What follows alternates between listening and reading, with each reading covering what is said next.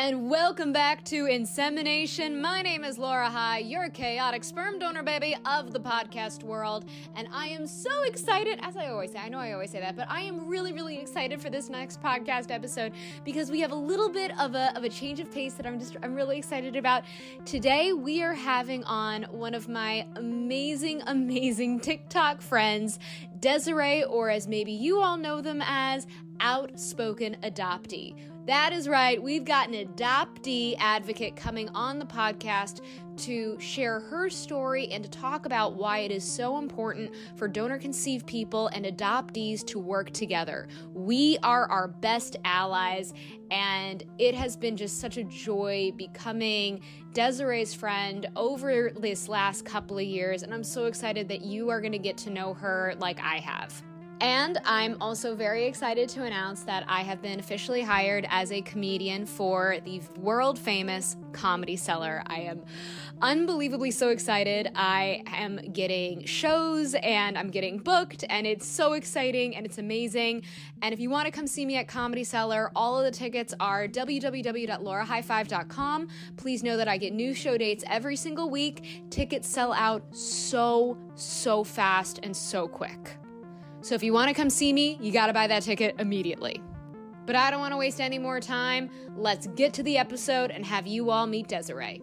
Well, welcome to the podcast, Desiree, or as we all know, at Outspoken Adoptee. How are you doing? I am good. How about yourself? I am so good, and I am like, I am so excited that you agreed to come on this podcast because, like, I mean, you have quickly become like one of the most important confidants, voices quickly in my life. Your voice, your story, how you interpret and how you think about things is just unlike anybody else. I look up to you so much, and I'm so blessed and I'm so grateful that you have come onto my podcast and we can talk about the importance of the allyship between adoptees and donor-conceived people, because very quickly, as soon as you and I started talking, we were just like, fuck yes, powers combined. And it has just been... Right. You've just and been... if I remember correctly, we didn't start off so well. Like, I went hard in your comment. Well, I went hard in one of your videos on your comments to, I want to say it was a mother that was okay having her with her children having like 100 siblings. Oh, so she wasn't okay. And that was, I think that was that there was a miscommunication. You did go hard, but it was all, it was just a misunderstanding because she was saying like, yes, my kid had 100 siblings. And understandably, because there are recipient parents who are like, yeah, fine, my kid has 100 siblings, whatever. And like that does, whereas she wasn't okay. She was, but it was like, her and I had conversations privately, so like I knew this, but like I can totally understand why there was that misinterpretation of going like, no, I promise she's not okay with it. I promise she isn't. But I promise she isn't. Like, and that's like one of the reasons she's pissed off is because her kid has 100 siblings. But I understood why there was that misunderstanding. But it was like, but I am so glad that like we worked through that and became confidants and partners in this, because our communities so intersect. They do. And I wanted to bring you on and talk about obviously your stories and how kind of that Venn diagram, because we are donor-conceived people and adoptees we are essentially siblings of the baby industry. Yep. And what we have very quickly discovered is that it's so important that we actively are both uplifting each other's voices, because I'm sure because I know that you all get this a lot in your comment section, because I get it a lot in mine, whereas people go like, well, I'm just going to go adopt, or like, well, adoption's just always an answer. And the fact that I got it, like, I come in and I tag all of you in and go like, I would listen to adoptee voices. The adoption industry is just as awful, if not worse, than the fertility industry. And I know that you all tag me into your comment sections of listen to donor conceived voices. Yep. And we're fighting a multi-billion-dollar industry, which is the baby. And so we have to listen to each other, because I do think that there was this separation between our groups, because I know so many people from the fertility industry, so many donor conceived people would say like, don't do donor conception, just go do adoption. And I know that adoptees would be like, don't do adoption, go do donor conception. See, and for me, I don't like any of it.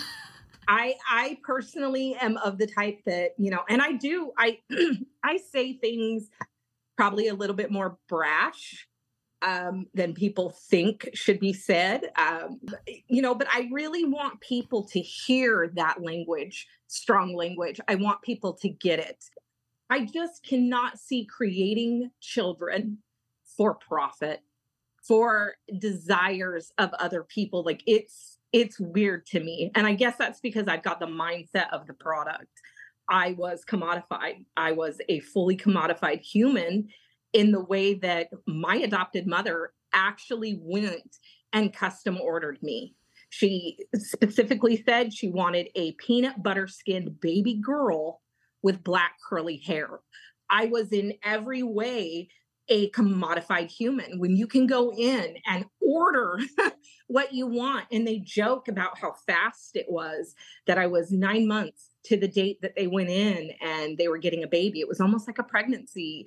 It's amazing how people will truly fool themselves into thinking that what they are doing is okay and normal. And when you take a step back, it's dystopian. It's so dystopian to go and custom order humans in any form. The fact any that form. The fact that you were custom ordered as like a piece of furniture. Is a designer handbag. The fact that requesting peanut butter skin is like, it just makes your skin crawl. It's weird. And I used to see it as this beautiful thing of how I was wanted. Mm-hmm. No. I was ordered. It is a want, but, and people are creating humans for what I feel are their own selfish wants, needs, and desires, not because you are helping a child. Helping a child is the thousands of children in foster care that have had their parental rights stripped from them. They're not going home. So they need a home. That is a child in crisis. When you are coercing young mothers that you're a better fit than they are, you are commodifying that human for your own needs. The fact that it's so commercialized for babies, the want and the need is for babies. People still believe that we are blank slates, that you can just take us from the womb, put us on a new mother, and things are just magically okay. Mothers and babies are not interchangeable at all. And we need to start to have that human connection back to the people that we are creating in, donor conceiving, and that we're creating in adoption, whether that be going after a young pregnant mother that you can pick. Mm-hmm.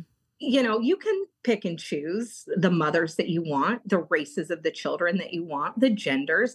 There's still so much commodification to it that it's not normal. If you truly want to help a child in crisis, we need to help the children that are truly in a crisis, because we have pre-birth matching, which I completely feel should be outlawed. It is a very coercive practice in couples being picked by birth mothers, and then they walk along the adoption process together. They get to go to appointments. They get pictures of ultrasounds. They're very much connected to make it more real, to make it more feel like this is their baby.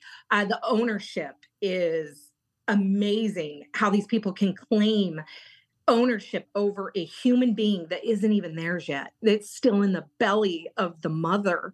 And so a lot of times they're in the delivery room. The first person to touch this baby isn't even its birth mother. It's the adoptive parents. It's the first person that touches this child.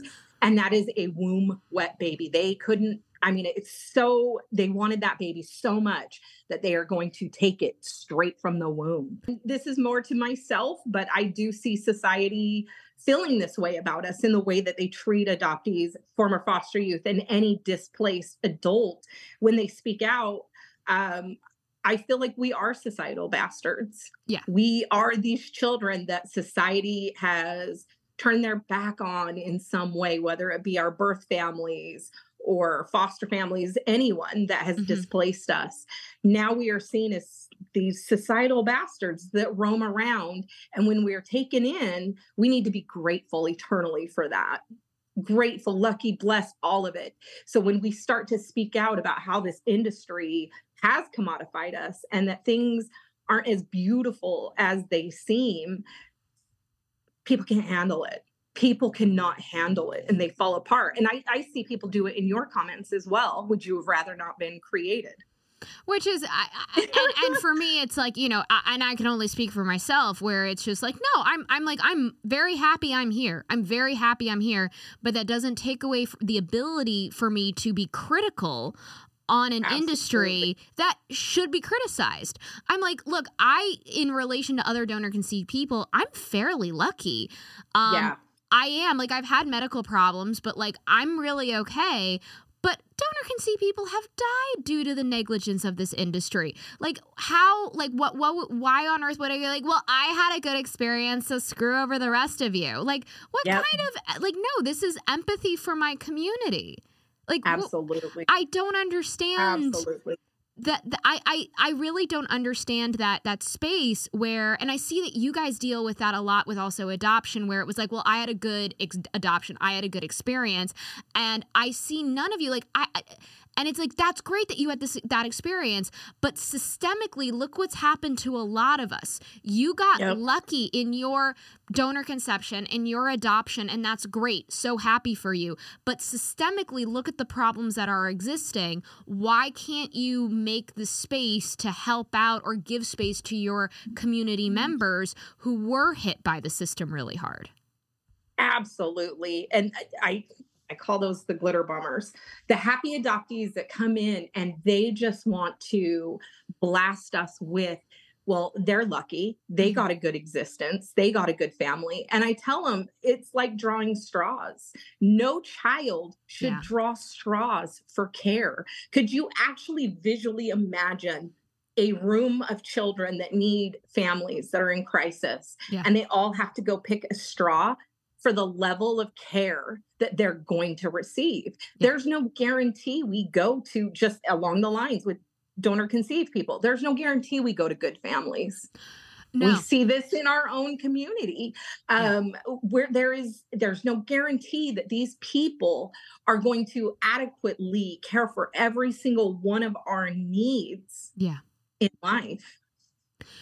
And I do think that it is, and I do think, though, like, kind of like, you know, sort of kind of moving on in the realm. Sorry, I'm going to start again.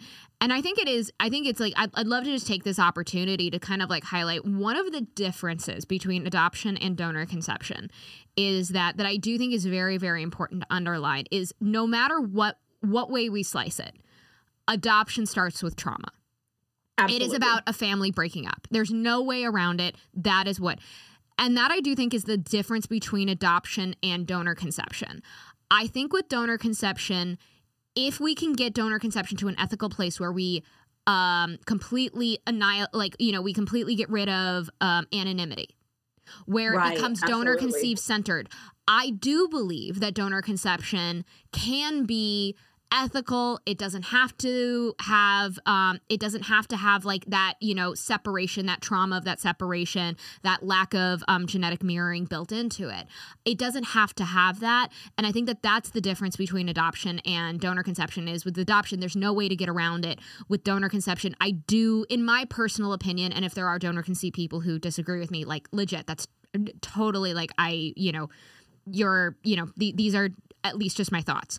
And I'm obviously not going to talk over another donor conceived person because this is complicated, but I do believe that is a important distinction between the two of us. Absolutely.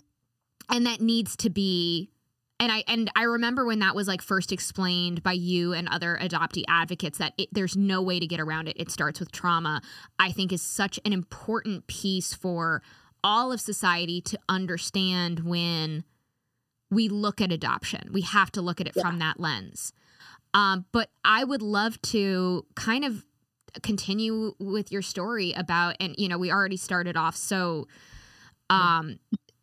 on such a horrific note of, you know, talking about how you were custom ordered. And I'd love for you, if you feel comfortable, to kind of talk more about your story and what happened. Absolutely. So going back to that, you know, I was custom ordered for my white adopted mother. She had 3 boys naturally, no problem having children. She just wanted a girl. How do you want me to refer to all the parents in here? Like, do we want to say adoptive mom, birth dad? Like, how do you want me to refer? We can distinguish them. Yeah. Do you, I mean, like, what are your language choices? Because I know I pretty much just call, I have distanced myself from them so much that she is my adopted mother. Okay. That's it. She's my adopted mother. She's my adopted father. They are nothing to me. I just want to check because everyone wants different language, and I always want to respect it. Some people, they feel that those are their parents. Yeah, and I want to respect what everyone wants. Okay, so only boys. So yes, so she had 3 biological sons, and in the delivery room of the very last boy, she made my adopted dad, promise to get her a girl. And of course he's like, yeah. You know, you just gave birth, like, calm down. So 5 years later, they did exactly that. This was a woman who, to the day she died, got everything she ever wanted, including a human. She, you know, if she wanted something, he went and made sure that she got it. Growing up, I did grow up very privileged in where I grew up. It was a very nice upper middle class community. I grew up in a beautiful 3-story home overlooking a lake or a pond that I got to go down to. That became my safe place, was to go down to that pond. My brothers are 14, 13, and 5 years older than me.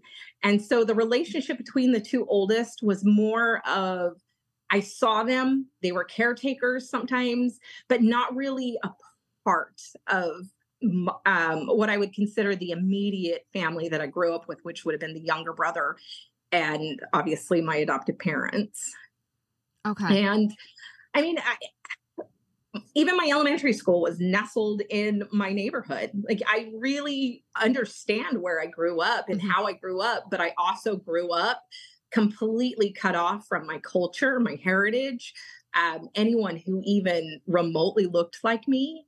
It wasn't until 3rd grade that I actually got to see other Black kids, other Hispanic kids, Asian kids.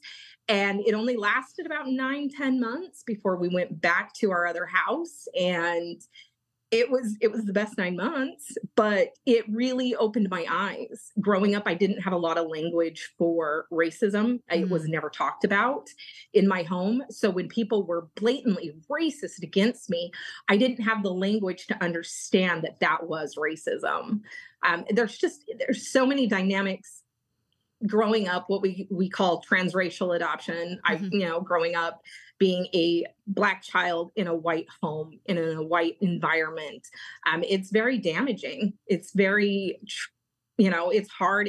It's damaging to our self-esteem, to our identity, to so much about us. And people don't understand how hurtful it is to grow up that way. And also to grow up with parents and a family that had a lot of internalized racism before bringing a child of an ethnic background that they're not comfortable with.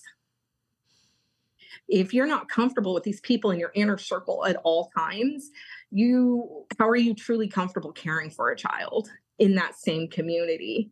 It's telling to me. My white adopted father says that I never bonded to my adoptive mother. He said that she treated me very much like a doll, that when she wanted to play with me, she'd take me down off the shelf, dress me up, do my hair. And then when she was done, she'd put me back. I have no core memories of playing dolls with my mom or anything. It's not there. I was her token child to walk through life as a upstanding Christian woman. Um, it, she was a beautician by trade, yet never learned how to do my hair properly. Never asked for any Black woman's help.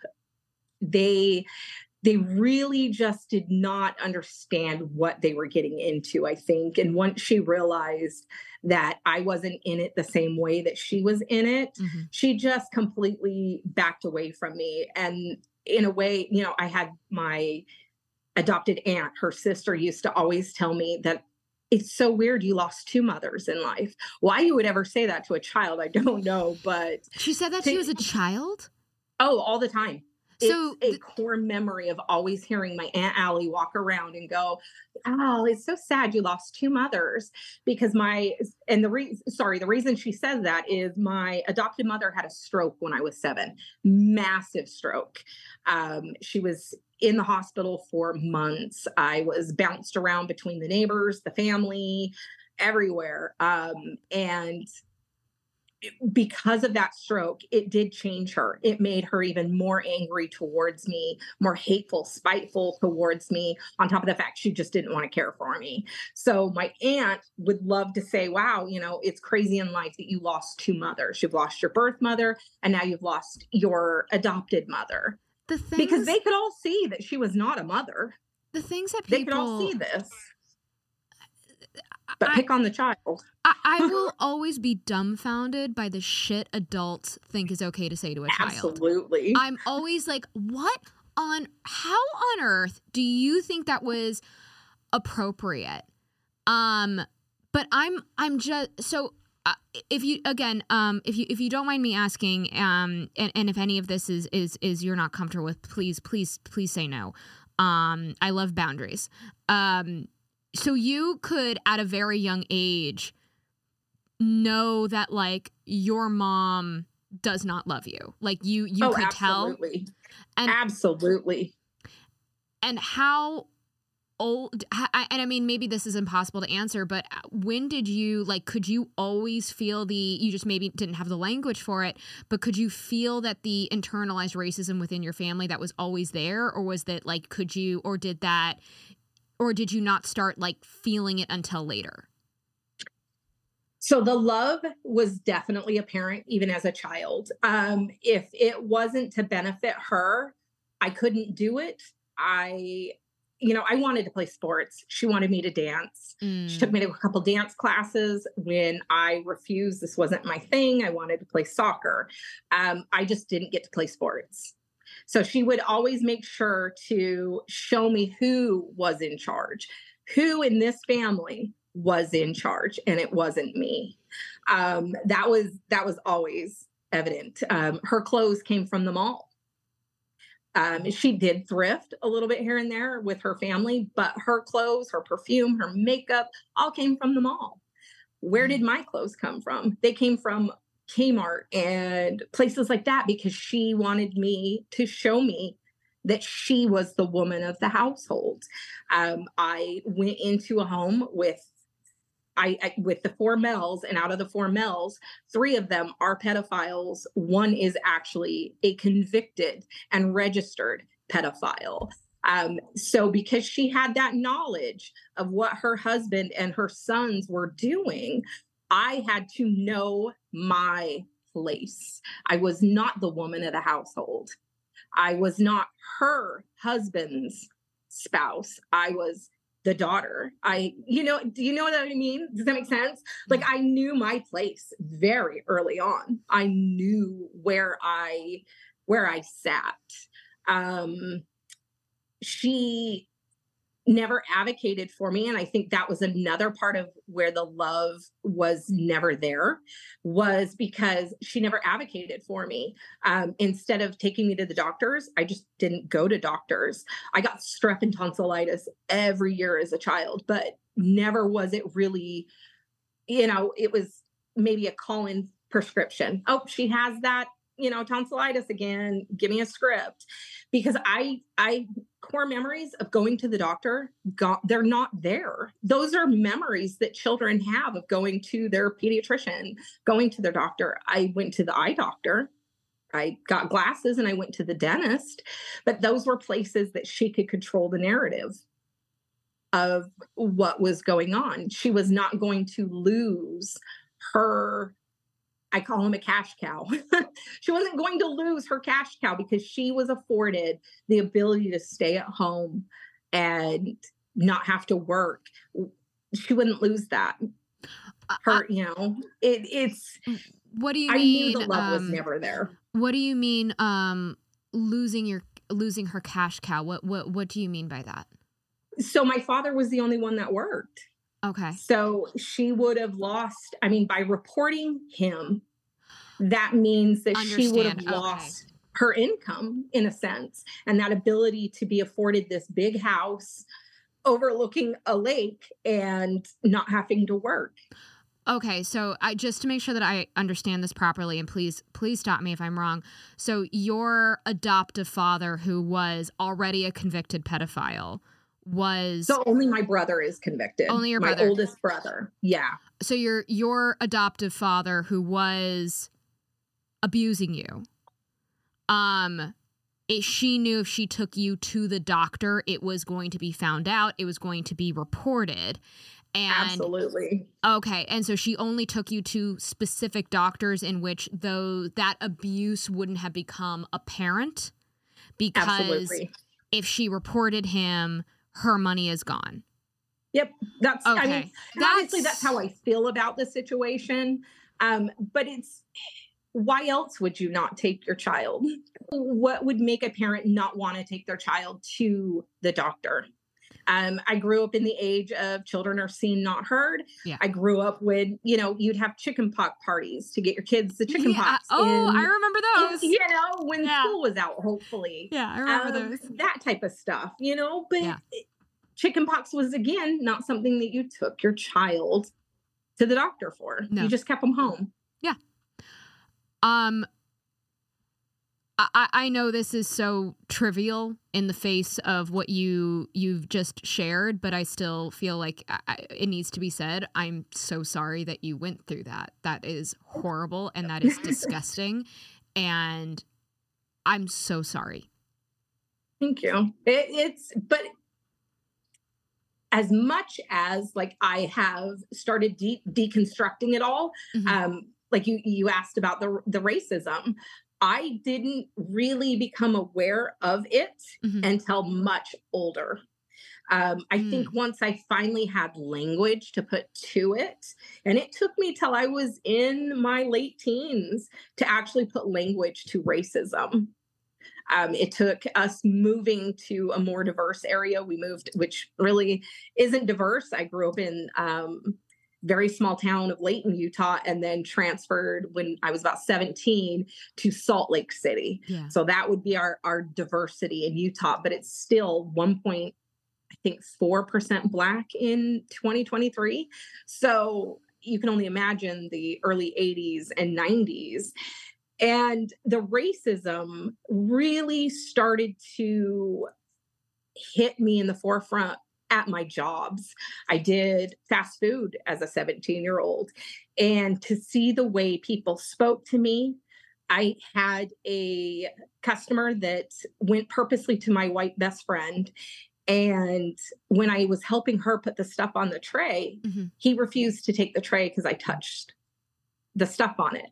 So I started to see that people were treating me way differently, even down in this more diverse area. And then I started to put language to it because my friend group started to branch out. I didn't have just a circle of white friends. Mm-hmm. I had friends from different ethnicities.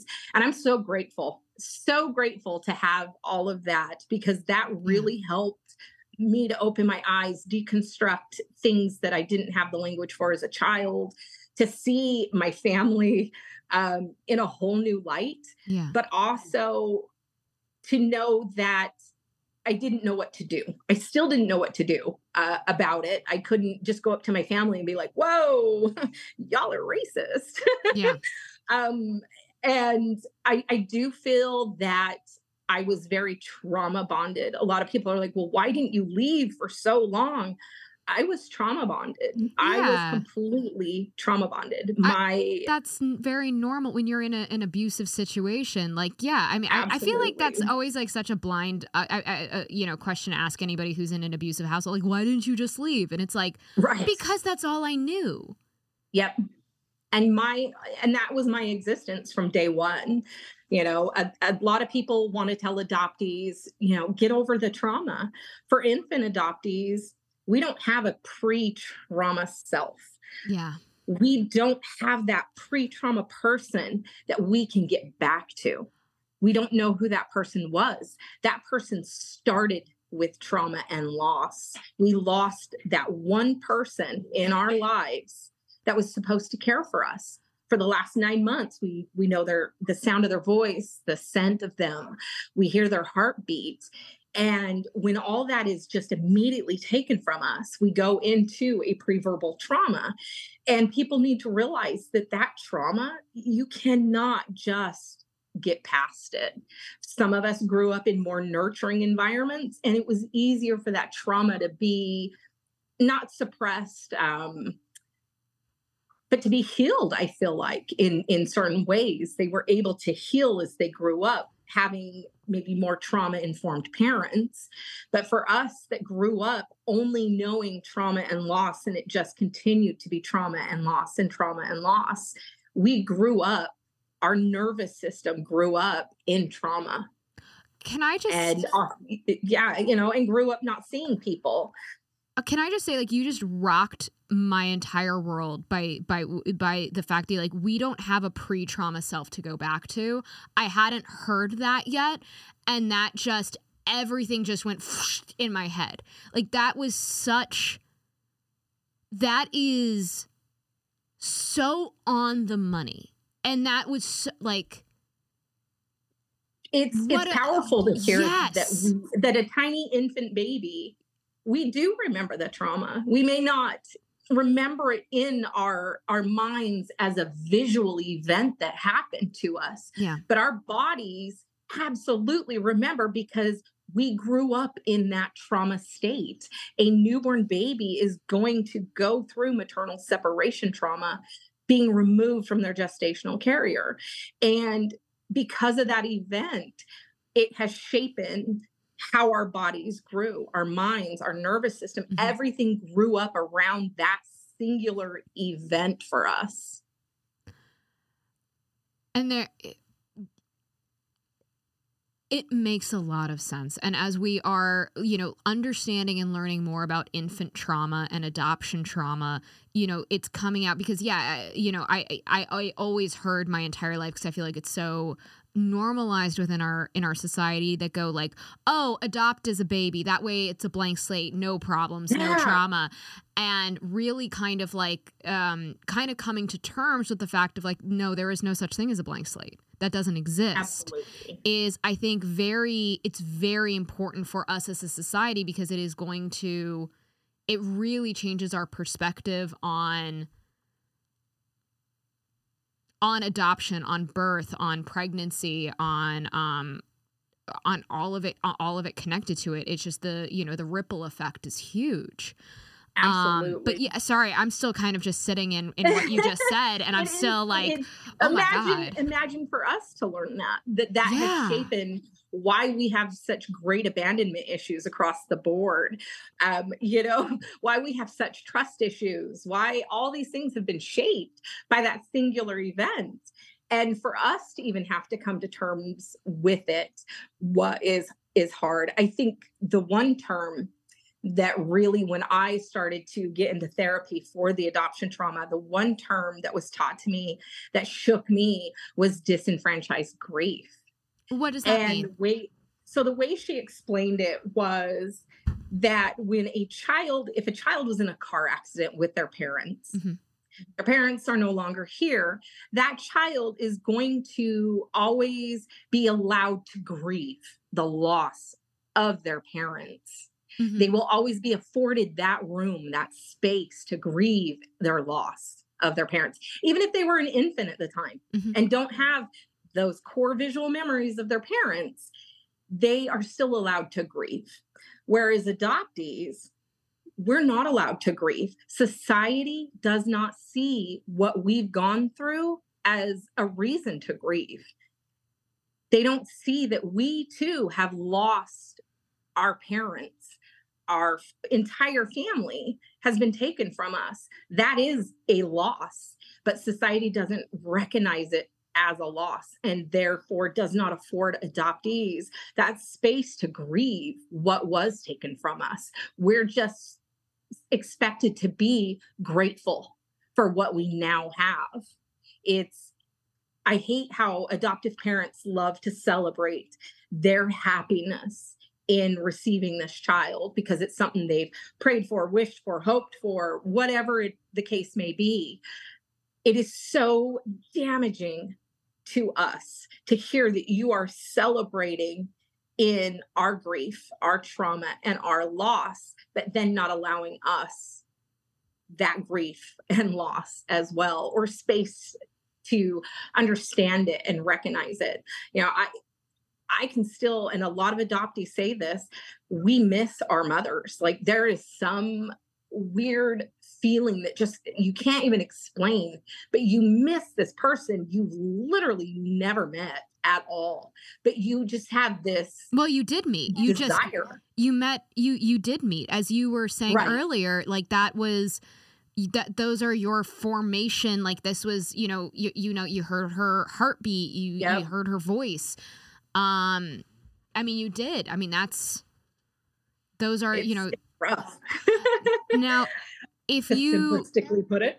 don't mind, speaking of your birth mom and your birth dad, because I do, talking about our fertility industry and adoption industry, because I think it's so important to highlight just the unethical practices our two industries have.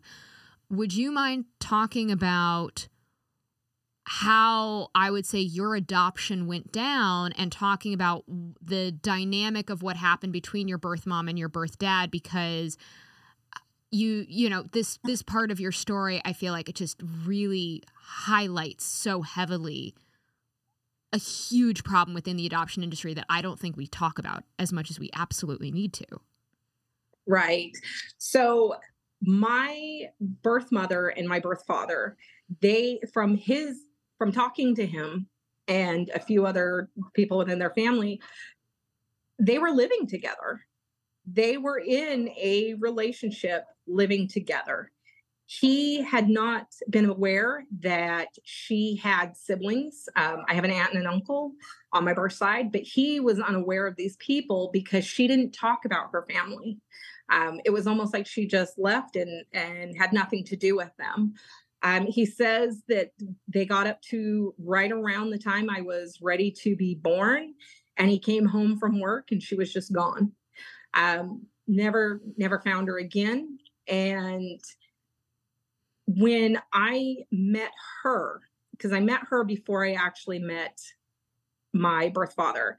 So when I met my birth mother and I asked her, why was I given up for adoption? She never really answered that one, other than to say that because I was a one night stand at a bar baby, that she just couldn't possibly take care of a baby. And because of her cognitive issues, that she just couldn't take care of a baby. But come to find out, I have a half sister who was born 15 months later. So she was pregnant 6 months after relinquishing me. She did it right this time, though. She gave birth to a all white baby, and she was able to keep and co-parent with the grandmother who was the main orchestra of my relinquishment. They could not have a Black child within their family. They are LDS, Mormons. They could not have, they just did not want to have that Black stain on their family, you could say. And so my relinquishment became what was to, deal with the problem. The thing that is upsetting to me is the fact that fathers have virtually no rights to their children. We see this time and time again. When the fathers do find out, they cannot reclaim their children, or it's a long legal battle to do so. My father says that he very much wanted to be a part of my life. He was excited to have a child. He knew about this child. And for her to just be able to walk into a hospital, say that he was a one-night stand and wanted nothing to do with me, and be able to give away another person's child is mind-blowing to me. And back then it was, you would put an ad in the paper to say, oh, father so-and-so, if she remembered the name. She was even able to put on my non-identifying information, which is a paper that you can request from the adoption agency about your birth parents. So mine just gave a rundown of ethnicities of my birth mother and family, and why she couldn't parent me, which they made it sound like she was in such a cognitive decline that there was no way she could care for a child, and that the father wanted nothing to do with me. And they're able to lie and put these lies on paperwork. I just want to be really clear to make sure that everybody understands. Your birth mom was white, part of the LDS church. Yes. And your birth father was Black. Correct. And so she made up this insane, horrific story because she just decided one day, like, we don't know when this happened, but like, she was just like, I can't have this baby. I can't have this be part of my narrative. Yep. But if she was in such a cognitive decline, it's so telling that 6 months later she was pregnant again. Yeah, she was pregnant again. I mean, I tried to have a relationship with them, but it was clear that there was still a lot of racism even within my birth family. You have to remember, my half sister would have grown up with the racist grandmother that eradicated her sister from the family. And so a lot of her beliefs, we just couldn't align on our beliefs. Yeah. And I'm better for it. I'm happy that I got that chapter answered. Yeah. I'm glad I got to see where I came from in a way. There was still a lot of loss even within that. There was an uncle I never got to meet, and he has since passed. And I know how badly he wanted to meet me.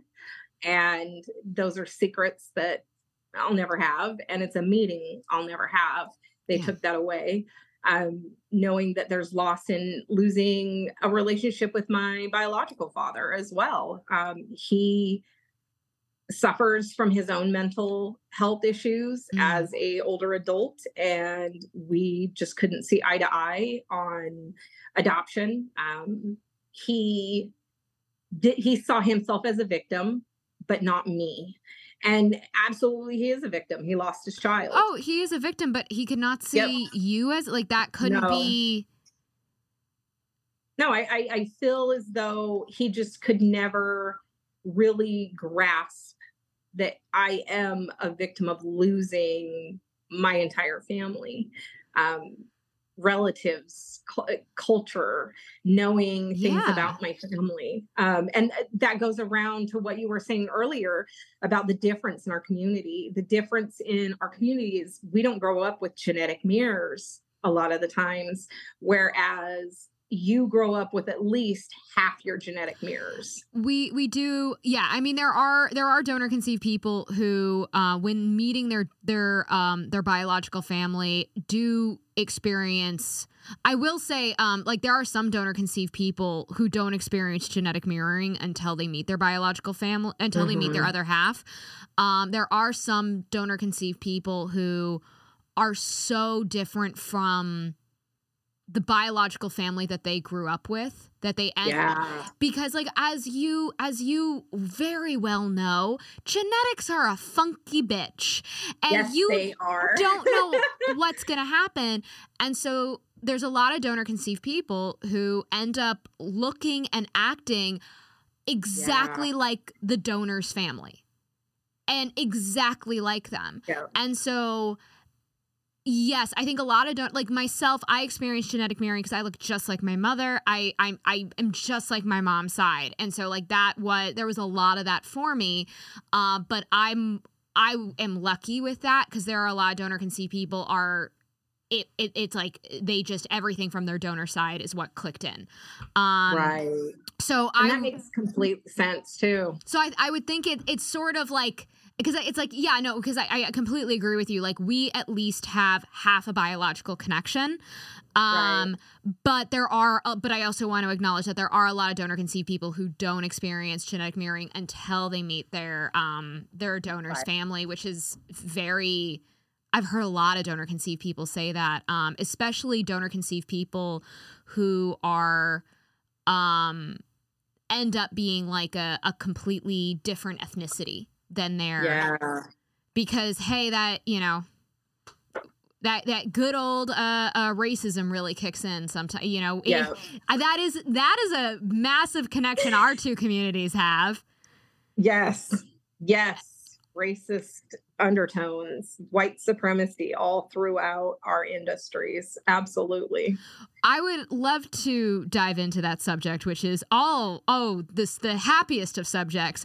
But I do think that this is where I think that this is such an important thing. And I really think if like this is the reason why our communities actively need to talk, is the fact that one of the similarities that our two communities have is not just the commodification of children, but how we commodify race.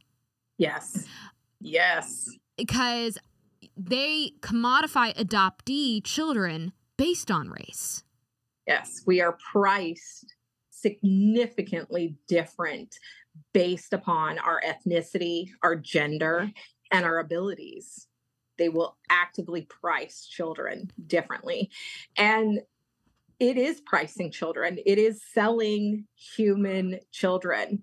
I hear the comments all the time from adoptive parents. We didn't pay for our child. It was lawyer fees. No, let's be real, because lawyer fees shouldn't be based upon the ethnicity, the gender, and the ability of a child. They're lawyer fees.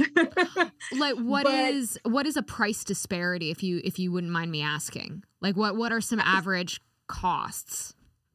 So Everlasting Adoptions, for a time being, actually listed their pricing sheet out. Let me pull it up because I would rather give a more accurate. Totally. No, I love notes. I love having notes. More accurate example of it than just guess. But it is so telling that they do price children based on these things. We know that couples that are adopting Black children are significantly paying less for these children. So on Everlasting Adoption, they have their exclusive program. Mm-hmm. This guarantees you a full Caucasian baby only. That total cost was around $10,000 to $15,000, and these obviously for inflation have probably gone up significantly. What year would that have been? I don't. Okay. Because I was about to say that's a lot less. They took this down. Yeah, that's a lot less than what I expected. Yeah, they took it down. Then they have their conventional program, which is going to give you a mixed race baby in some way. And that's $8,000 to $13,000. And then they have their full African American program. It's not their exclusive, it's just their full African American program. And that is about 4,000 to 9,000. Hey, it's Kaylee Cuoco for Priceline. Ready to go to your happy place for a happy price? Well, why didn't you say so? Just download the Priceline app right now and save up to 60% on hotels. So whether it's Cousin Kevin's Kazoo Concert in Kansas City, go Kevin, or Becky's Bachelorette Bash in Bermuda, you never have to miss a trip ever again. So download the Priceline app today. Your savings are waiting. Go to your happy place for a happy price. Go to your happy price, Priceline. And when we and sort of doing the flip side into the donor conception world, just to sort of show like that our industries do this as well. We have spoken to a lot of recipient parents who have said, because we right now in 2023, it seems like about 5% of our active donors are Black. Last year in 2022, Wall Street Journal reported it was 2%. And we've talked to recipient parents who are of color looking for a donor that matches their ethnicity. And we would see patterns, like, and we would hear this consistently from recipient parents saying that the donors of color would cost more than their white counterparts. So the fact that there's significantly less choices and they cost more. And on top of which, if you all, please listen to the episode that I have with Dr. Diane Tober, who is the woman who is researching side effects into egg donation. But she found on average that white and Asian egg donors are paid more than Black and Hispanic donors. It's the other way around almost. It's in adoption, it's the cheapest child is going to be the Black child, and money is going to be tight for these people, but they want a child so badly that they will sacrifice for what they can afford. Whereas in the donor conceived community, it's the opposite. It's almost as if they are steering people away from Black and brown donations for the wider donations. Well, we've spoken to recipient parents of color who are like, they were trying, really hard to find a donor that matched their ethnicity, and everything couldn't, and ended up having to use a white donor. What does that sound like? Yeah. What that magic word, word. But again, this is really where, like, yes, there is a little bit of a difference in our communities, but oh my God, it all is stemming from the same place. And this is such a common ground that it's like, this is a problem not just with adoption or donor conception. This is a baby business problem. Absolutely. The fact that there are millions, I think it's 2 million couples are actively waiting up to 7 years for a womb wet baby. But why, if your goal is to adopt, again, it goes back to, why are we not actively seeking to help the children who are in an active crisis right now? It's because it's a business. It's multi-billion-dollar industries. And so obviously we have massive racism, white supremacy, rooted within our industries. We both have the commodification of children. And just to link back to it in terms of, because I remember when this was shown to me, it was like such a light bulb moment. But we have politicians. We have the pro-life politicians who are getting paid by the adoption industry. Yes. Yeah, there are a lot of political figures, even within our own Supreme Court. Amy Coney Barrett has adopted. You start to look at who has ties to the adoption industry, who is making money off of saying, I have adopted. That there is, it all goes back to business. This is all just a business to people. People have completely taken the human element out of out of this. And it's all just a commodification for money. Mm-hmm. They don't care who. Even the leaked draft in the SCOTUS report spoke on the lack of the domestic supply of infants was getting low. Oh, when like the pandemic, it was like, I remember, that when the pandemic happened, everyone was like, there's not enough babies to adopt. Everyone just wants to keep their baby. How dare they? And I remember that was part of the leaked draft, was that the domestic supply of infants has gone down. Yeah. And then the other, I would say a huge similarity that our two communities really share is how our industries are so unregulated. And all of society thinks like, oh my God, they're so regulated. They're so, and for us, we're like, not even a little bit. Oh, no. Not even a little bit. I mean, obviously they're unregulated in different ways, but like the way that like in which your industry, I mean, is unregulated in a way that I find to be some of the most terrifying things ever is the fact that you can like essentially trade children on Facebook. Yes. Could you explain a little bit into this? Yeah, so we don't even really have a full estimate of how many children are adopted every year because there's so many different forms of adoption. You've got foster to adopt. You've got just adoptions from foster care, international adoption. Also, this is another similarity between us because I'm like, we don't know how many people are donor conceived. Exactly. So how do you keep record? High fives. All right. So yes. Yeah, okay. So how do you keep record of all of this human creation? But yeah, so we lost my train of thought. I'm so sorry. We were talking about the Facebook. You're totally fine. So you were saying we don't know how many children have been adopted. Yes. So we don't know how many children have actively been adopted through any one of these sources, through these streams. The regulation lacks there. The regulation lacks just in all the laws of how coercive it is with starting from scratch with the birth mothers. Having the pre-birth matching is very coercive. A lot of times when these women do want to revoke and parent their own children, they are met with police, CPS, all these threats to have their children taken from them because they didn't go through with an adoption. You have minors that are consenting their children away. How does a minor give consent to adopt their child out? These are legal documents in every single way. And it almost seems like the laws just don't always apply when it comes to adoption.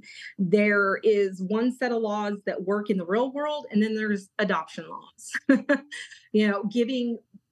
Threatening these women, making them think that they're going to have to pay back money. Yet these women aren't given money. People need to realize birth mothers are not paid for their children. The industry is paid for their children. They just are pumped full of how much they're going to be a hero and how blessed this other family is to receive the gift of a child. There's so much coerciveness in this industry, but also, again, the laws, they just, like I said, they just don't make sense when it comes to adoption. And we need to start taking a look at how these laws are handled, how they're ran. I know a lot of former foster youth say that they would like it to be a federalized system. So all children are receiving the same amount of care, the same level of care. They're receiving check-ins. When you adopt, you may have one check-in maybe a year-ish after the adoption, but then it's said and done. You are the legal parents of this child to do with as you please. There's no checks and balances to come in and say, and to see how these children are being cared for year after year after year. Well, and that causes a lot of abuse. Well, and let's talk about that abuse and why it is important for us and why there needs to be a little bit more of a system, because the statistics that we have on adoptees is quite alarming. When would you mind sharing some of the statistics on on adoptee suicide rates and abuse? Absolutely. So we just passed October 30th is Adoptee Remembrance Day. That is a day that we get to remember. And I do get emotional because living this life, I can see how hard some of these adoptees struggled to continue on. So we remember the adoptees that are no longer here due to suicide and due to their adoptive parents. Adoptees are 8 times more likely to be murdered by their adoptive parents than kept children. We are 4 times more likely to unalive, to commit suicide, or TikTok.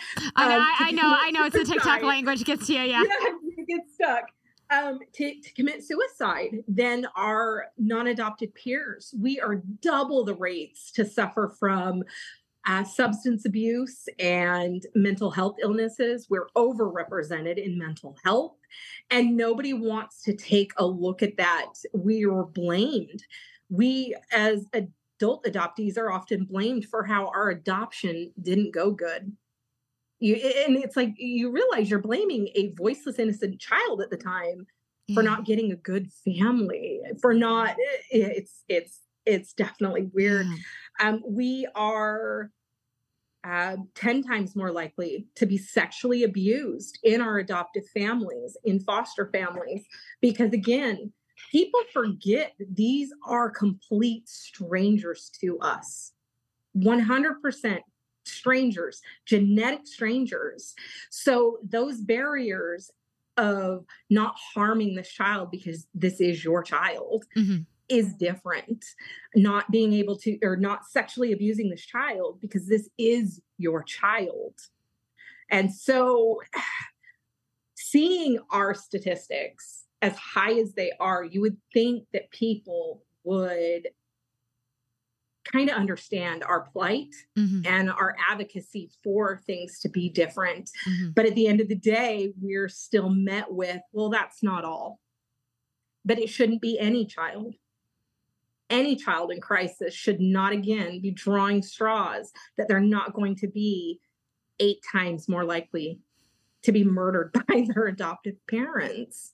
They should be going into homes that are even safer than biological families.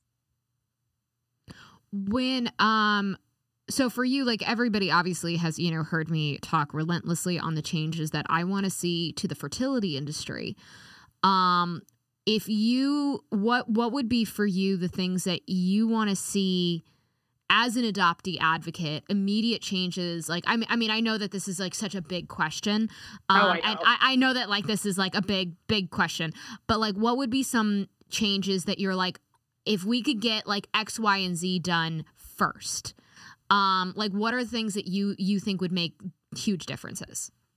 So for me personally, it needs to get back to a point where it is child-centered. We have completely made this industry about the adults' wants, needs, and desires to become parents, that we have completely forgot that there is a child in crisis or that there is a child going to be in a crisis.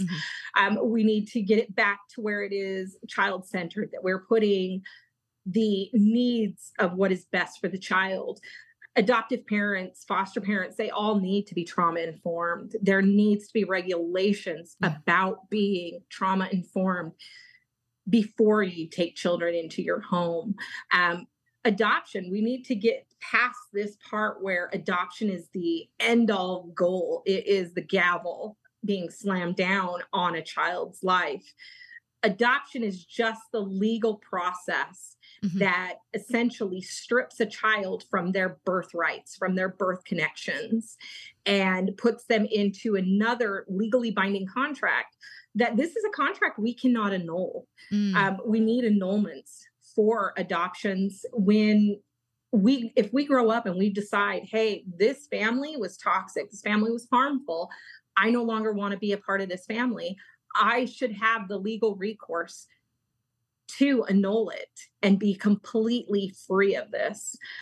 We need to stop changing birth certificates. Children have a right to be legally and biologically forever connected to the people who gave birth to them, who they came from. We need to start giving out adoption certificates to people, because that's really all that they want. They want that proof that they did something. They want that proof that I am a savior. I came in, I rescued this poor societal bastard off the street. They're no longer languishing in foster care. But we need to get past that and learn that this is just a legal process that is taking this child's say, their right, their birthright from their family.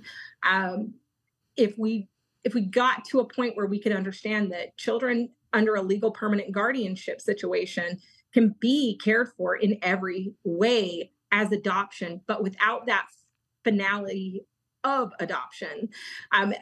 To me personally, I feel like it would be that much better if a child that I raised from whatever age in my home came to me at a legal consenting age and said, I love you. I love you as my parents, as people who are taking care of me and raising me and want the best for me. I choose you.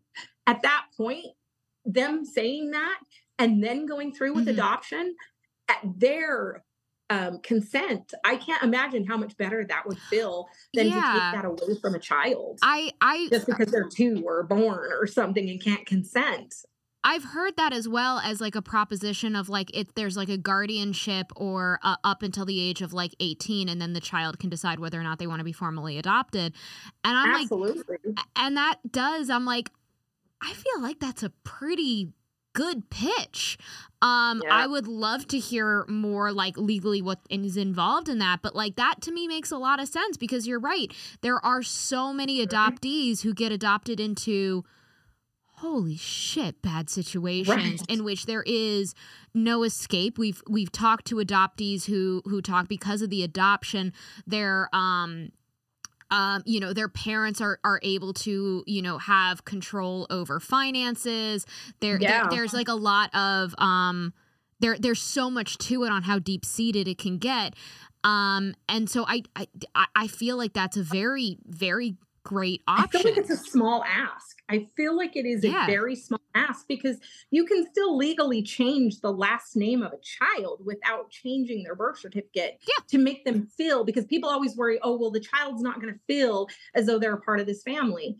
Yeah, there are small changes. And if they truly feel without a piece of paper that they are a part of your family, you're doing something right.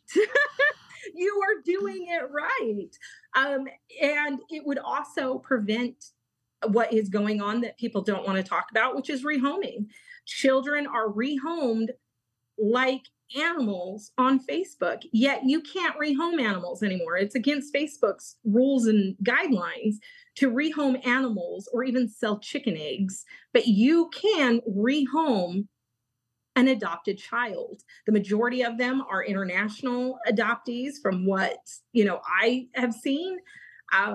Again, probably no stats on this, but these are unregulated custody transfers of these children. And there's no checks and balances on who's acquiring these children. Where are they going? Because I feel as though these people are probably at a desperate position to remove this child. So they're going to take every opportunity to remove this child. I agree with Carpuzzi. She talks about this a lot on TikTok. Shout out to Carpuzzi. Yeah, absolutely. Shout out to Carpuzzi. Everyone go follow, because Carpuzzi really like highlights the rehoming on Facebook. Rehoming. I mean, she does that like labor of that. Like God, like shout out to that work. Sign her petition to get Facebook to stop doing this. So easy with her. Yeah. I agree with her that we need a way for parents to legally, by the book, relinquish these children that they have adopted, because this isn't the way to do it. No, this isn't, because you get not the way to do it. Well, I mean, like I think it's like everybody's first instinct with the rehoming on Facebook. It's like, how many of these kids have ended up in like sex trafficking rings? Exactly. How many of them have been literally shipped off to God knows where?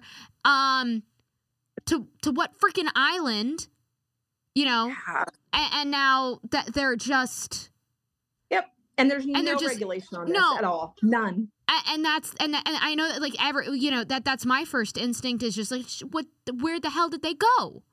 Where Exactly. the hell did they Where go? are they? Where are they? The amount of I mean, we're going to find in 30 years what happened to all these kids who got rehomed on fucking Facebook. It's Right. terrifying. Absolutely terrifying. To think about this. This is why I love our community, though. I just scrolling sometimes, you find people that you didn't know were in your community that are advocating for other things. Yeah. And it's amazing. I've met so many wonderful people, you included, from different walks of life. And it's amazing how it all intersects and intertwines. And I agree with you, us coming together and working to change the laws and change the regulations that are commodifying human children, human children are at the end of all of this. I feel like we could really do something, something powerful, and it does need to change. We really need to start taking a look at this all from a human perspective, and not so much from the needs of grown adults. But in every one of these industries, the child-centered aspect of it is missing. Well, and I think and again, I'm a firm believer, because I think one of the biggest issues that I would say advocacy, has had in the past is not has been very much like, well, like, I need to get mine, so like, fuck you. And there needs to be more intersectionality, which is why I firmly believe that donor conceived people and adoptees need to be walking hand in hand together with this. I don't want my industry to get regulated as it needs to be, and that just pours everybody into your industry. Right, and vice versa. And vice versa, exactly. Yeah. So it's why it's very important. We need to be doing this education together, this advocacy together, so that all intended parents can be educated properly together on how do we go about family building in an ethical way, and for them to understand that the entirety of the baby business needs reform. As donor conceived people and people who listen to my podcast who have who are very interested in the fertility industry and reforming it and everything, what can we do to help support adoptees? Listen to us. Share us. I feel as though the adoptees that don't have the picturesque, societal, perfect norm of adoption, when we speak out, we are shamed for it. We are blamed for our adoptions. And at the end of the day, we just want people to listen. We want people to actively just sit with us, sit with their uncomfortable feelings, because there's going to be uncomfortable feelings. Sit with it and just listen to us, share our stories, listen to every person in our community. We have people that have gone through legal permanent guardianship, and they had a horrible time. They were abused, no differently than us in our adoptive homes. And their experience is going to be different, but it's so valid. Our former foster youth, their experience is valid. Any displaced adult, because there are some that were never truly adopted, weren't really in the foster care system, but they were still displaced children. Every single one of their voices is still valid. Yeah.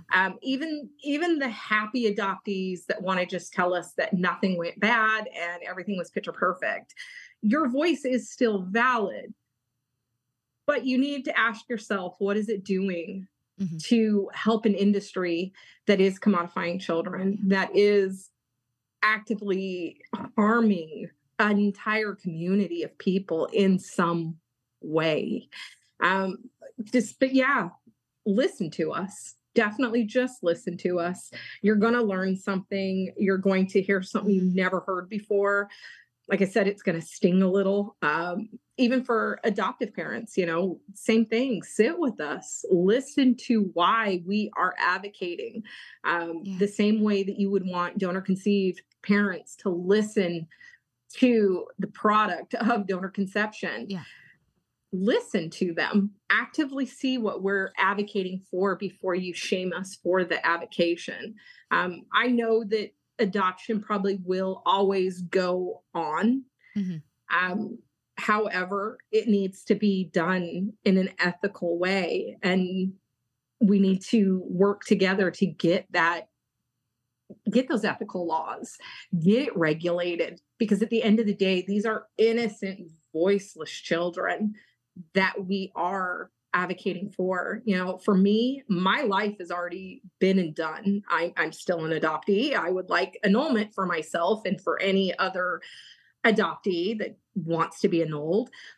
But my advocacy, I feel, is for the children that are either in the system or going to be a part of the system, to help them. They are voiceless. They're innocent in this commodification, in this industry that just sees them as a dollar sign.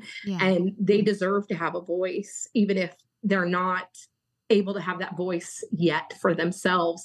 Somebody should be there to say, I hear you, I see you, let me help you with this and make your life better. I mean, at the end of the day, God, the adoptive parents that have sat with their own fragility, their own issues, and have really wholeheartedly listened to us, at the end of the day, that's not for me. That's for the child in their home. That child in their home is going to have a substantially better existence being an adoptee, having a trauma-informed adoptive parent, having a parent that truly listens to their community. People forget that adoptees, the adoptee in their home, is a part of my community. And at some point, they may not feel the way that you think they do about their adoption. You need to know how to deal with those feelings from an adult who has been in that position. That's why I say definitely broaden your scope with adoptees, because we come in all forms. We have been thrust into existences that aren't ours, weren't ours to have, or just an existence that we got to live that would have been vastly different than the one that we were supposed to be in. It's crazy. I mean, I grew up in a culture that a fellow adoptee is actually of that culture. So we definitely need to just get to a place where we are hearing the voices of the oppressed, and adoptees are definitely, as much as people don't like to think it, we are an oppressed community. We are a marginalized community that people support taking our rights, not giving us our rights. We're not seen as a marginalized community that deserves rights to know our history, our medical history, and there's everything. another similarity is our medical history is like It's unknown. I mean, again, the fact that our medical history is, unknown for both of us, the fact that we don't know how many siblings we have, and you're not legally related to them. And there's been accidental incest for adoptees as well. I mean, and also one of my favorite similarities is that both of our sets of paperwork somehow just magically goes up in a fire. The amount of adoption agencies and like clinics and cryobanks that just mysteriously are a victim of arson. Mysteriously combusted. That is my favorite similarity that we have. That is just there is a arsonist attacking the baby industry. Oh my God. And it's like, what the fuck is... It's wild. It's wild. The secrets. Yeah. The secrets in our community. Definitely the secrets. We share so many secrets. I do think that is, I mean, if there's one thing that it's like, if you're not convinced that there might be some, let's just say this, even if you don't buy it into everything that you and I are saying, you gotta at least maybe take a little bit of a spoonful of the fact that they actively destroy our paperwork on a regular basis. That says a lot. And keep it from us. I mean, that says a lot.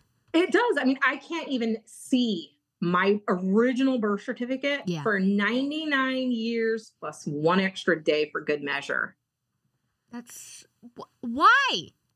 So I have to live to 90, you know what I mean? Like 92.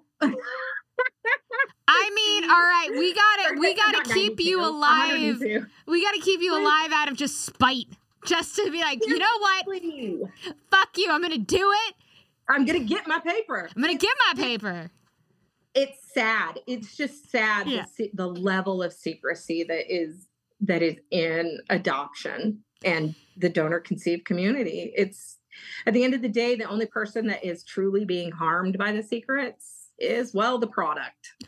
Well, and I think that we can clearly see from both of our communities how much damage the secrecy does. And that is something that we can see that we can see so consistently that it is, we have to have much more open conversations. There has to be more transparency.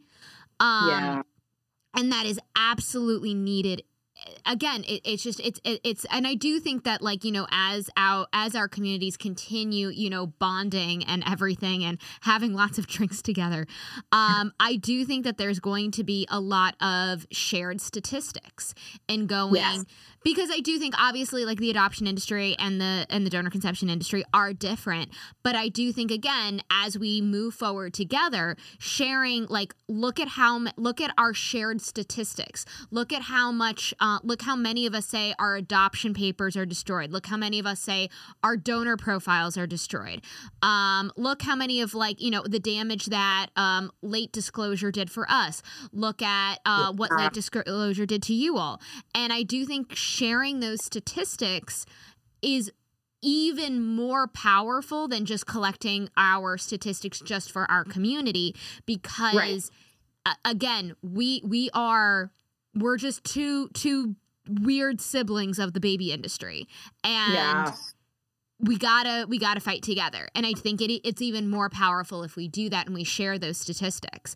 And I do think, like, adoption, like, y'all are a little bit farther along with, like, gathering that info than we are, because, like, us coming together as a community is, like, so we're very, very new. We are so new to this. Whereas you all are, like, I would say a little bit farther along. I mean, like, I know this is still also very new for you. Like, I don't want to play that down in the least bit, but I do think, like, we're the donor conception community is, like, we're actively we're all still just finding each other for the first time and going, like, oh shit. I remember, like, talking to you, like, you're one of my 30th siblings. I mean, I talked to donor conceived people and they're like, I had no idea we were even a community. I didn't even think of us as a community. Right. Yeah. So that's where we are. We're still very new.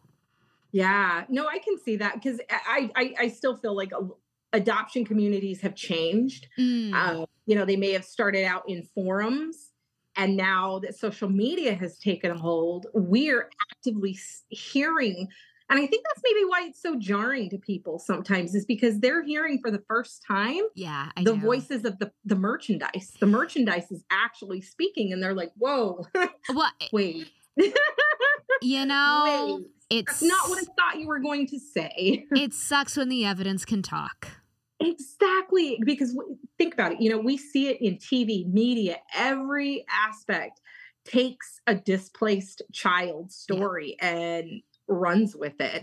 It's in, look at Disney. Well, when you guys Disney has displacement everywhere, but then there's always a savior, and that's what makes people think, you know, adoption is this better, beautiful life for a child.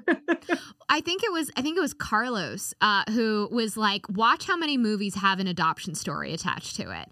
And I remember, like, that stuck in my head, and, like, now I, like, watch movies going, like, all right, I'm gonna look for the adoption story, and I'm like, it's in every fucking film. It's everywhere.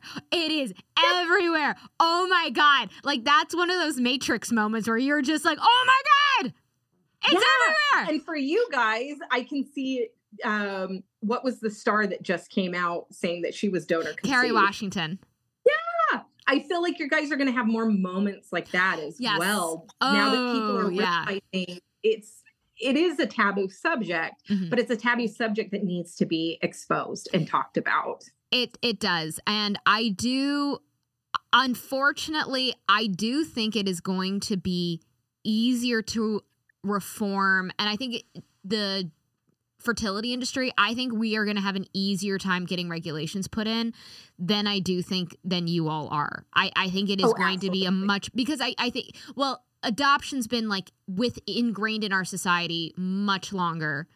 I do think that it's going to be harder.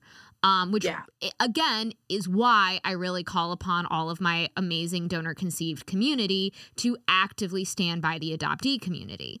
And it is why, because I do think we're going to have an easier time, which really sucks. And it's really unfortunate. But you guys are I see it as you guys are laying the groundwork though.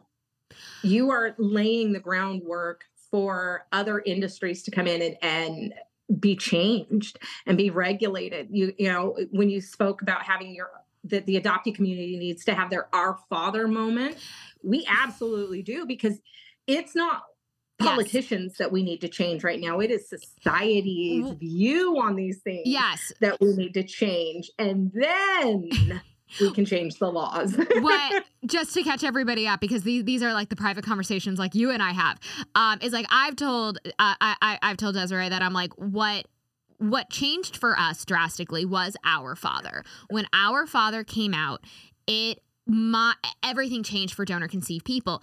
Our Father was such a brilliant documentary because it was very consumable. It took a problem within the fertility industry, and it's such a comically evil problem within the fertility industry, and showed it in such a perfect way. And I think what people saw was, if this is a problem within the fertility industry, what else is a problem within the fertility industry? And then immediately people started taking donor conceived issues a lot more seriously. And I think the adoption industry needs an Our Father moment. Now, I personally think it should be on the Facebook rehoming. I think that that's your Our Father story. I think that is exactly, because I think like there isn't, who the hell is going to be like, would defend that? I mean, besides the parents who are part of it, obviously, and oh my God, they all need to be arrested.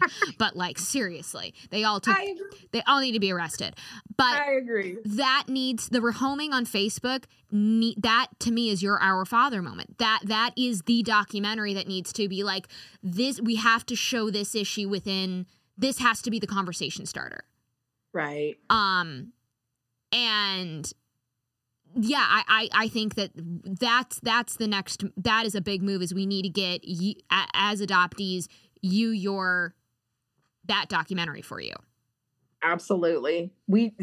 So we need a like long time coming. We need Bloomhouse and we need Netflix to come back together, and it's like, all right, you did Our Father, now you got to do the Facebook. That's what you guys got to do.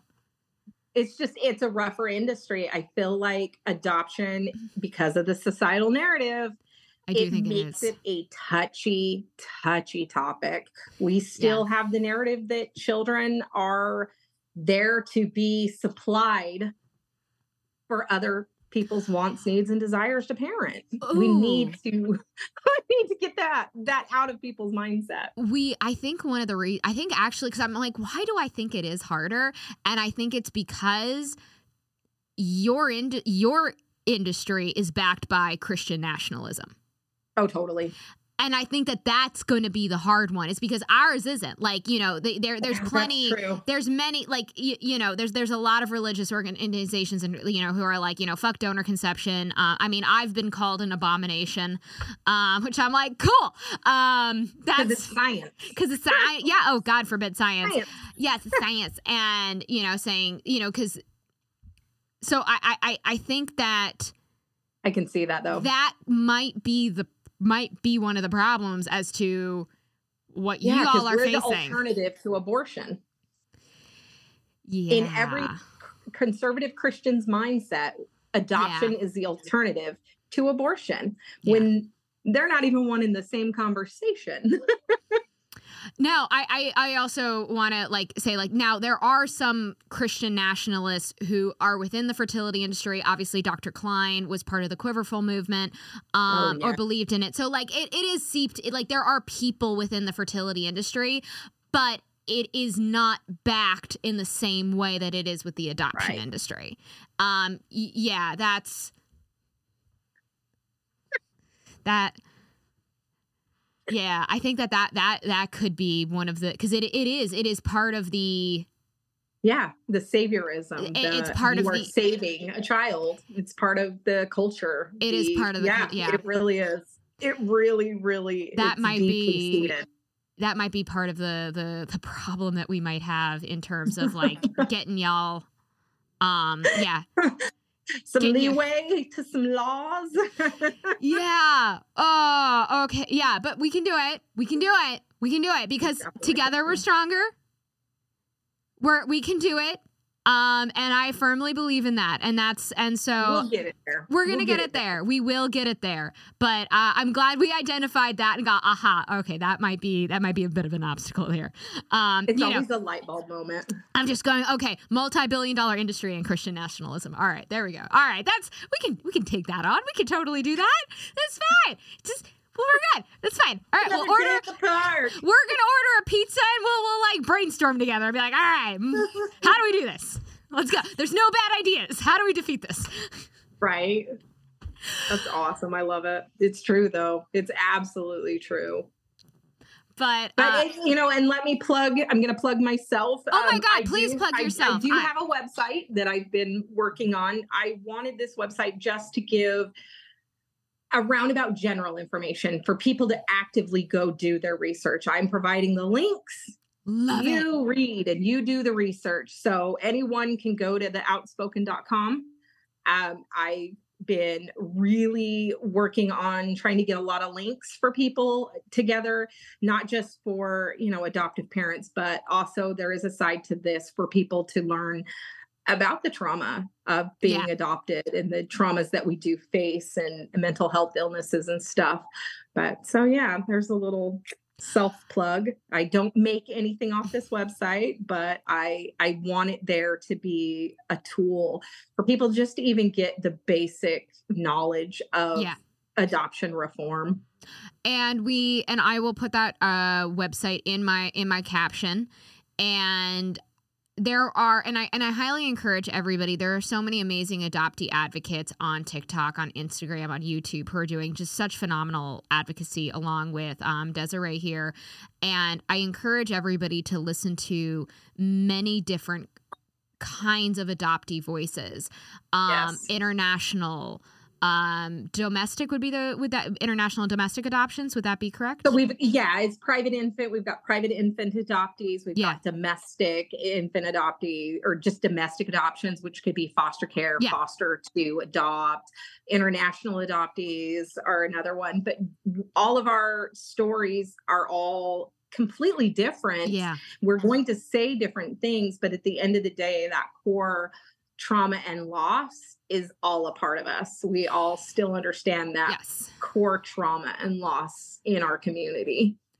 And it absolutely, and it needs to be understood. It needs to be, as you said, the most basic thing that we can do is just listen. And listen and recognize. And I encourage my community to really take that time to listen, because we are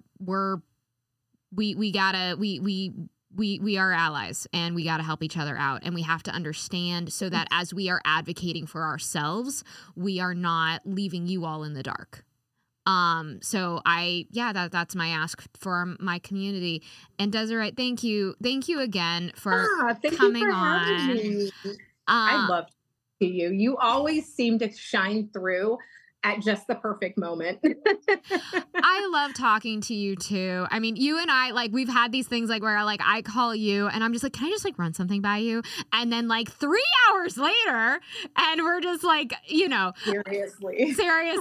And I have mad respect for you. I have mad respect for the work that you're doing, not only for your community, but for our community as well, because you are a voice for our community in a way, you know what I mean? Like, we understand each other. We support each other. I appreciate it. I love it. I love that our communities can come together for the ultimate goal of a child-centered child welfare. And I'm so grateful that like you and other members of the adoptee community have like taken the time to like walk me through everything and you know, help me understand. And because I totally understand like that is a lot of emotional labor for y'all. And, you know, and the phone calls that like you and I have had where I you know, in your explaining things and teaching things to me, it really is there are, and you and I have had this conversation where, yes, there are problems within social media. There absolutely are, and I will not deny that. But the ability to listen to lived experiences in the ways that we are able to do now is a game-changing ability. And the fact that like I've been able to, because in real life I would have never been able to connect with you and learn from you, and we've been able to like, you know, develop this friendship and this allyship, and I'm very, very grateful that we've been able to do this, and I just thank you for everything. Yeah, thanks for having me. This my God, good. my pleasure. We need this. It's great. You know, our community is, you know, what we consider our community is our birth parents, the adoptees and the adoptive parents. But at the end of the day, the voice truly needs to come from the adoptee. Oh, of just course. As the same in your community. Yeah. You know, the voice is the donor conceived adult that, you know, and I love that. I love our community for this. I love the advocacy. I love the speaking out. I love the everybody being so boisterous. It's beautiful. It actually is beautiful. It's the, you know, that little baby flower seedling coming up from the ashes. And I love it.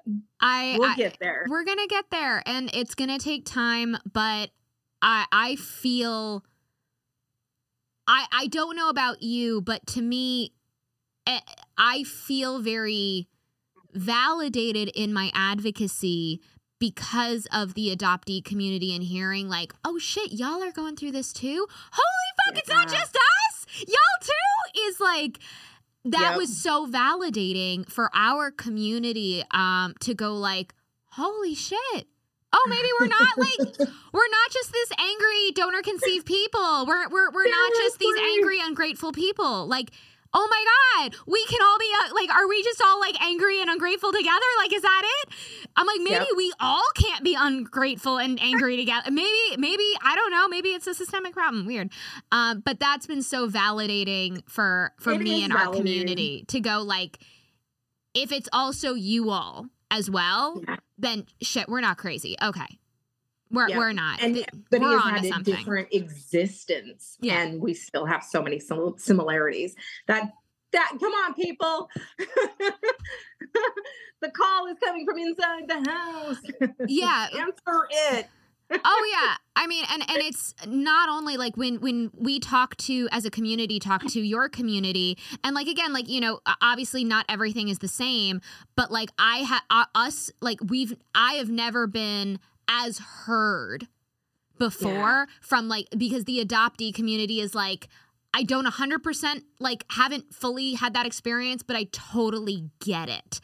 And it absolutely. And it's been that kind of empathy and compassion, and I know I've said this word like 10,000 times. It's like allyship, and it's so amazing that it's like, yeah, we all got each other's back. No, I agree. I couldn't have said it better. I agree. I absolutely agree. I'm glad that we can come together for the greater good, which is children. Yes. As children having better than what we had, or children having access to what we didn't have. Yeah. And that's the goal. And I know as upset and angry as I would say some intended parents get with us, it's like, actually, we're really trying to help you all out. We're absolutely. I know this is harsh and I know it's hard. We're actually really trying to help you out so that you can actually do what you want to do successfully. And giving you the tools to do it. And that is something that I would encourage. I would ask parents to try and hear it maybe through that perspective. Absolutely. Because at the end of the day, I mean, they stuff is going to still happen. Children are still going to be created. Yeah.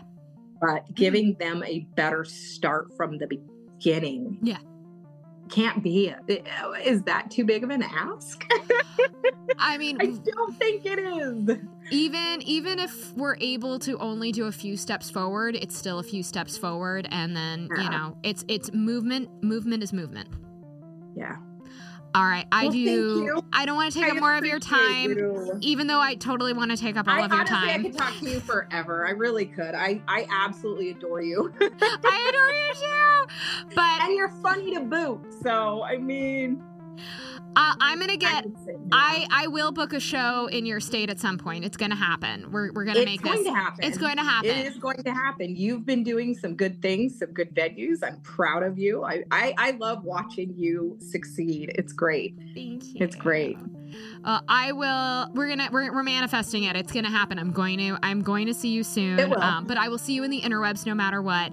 But everyone, go check out Outspoken's link in the comment section. Go support Adoptee advocates on Instagram, on TikTok, on YouTube, on Threads, on Twitter. I'm not going to call it fucking X. I'm not doing it. I'm not doing it.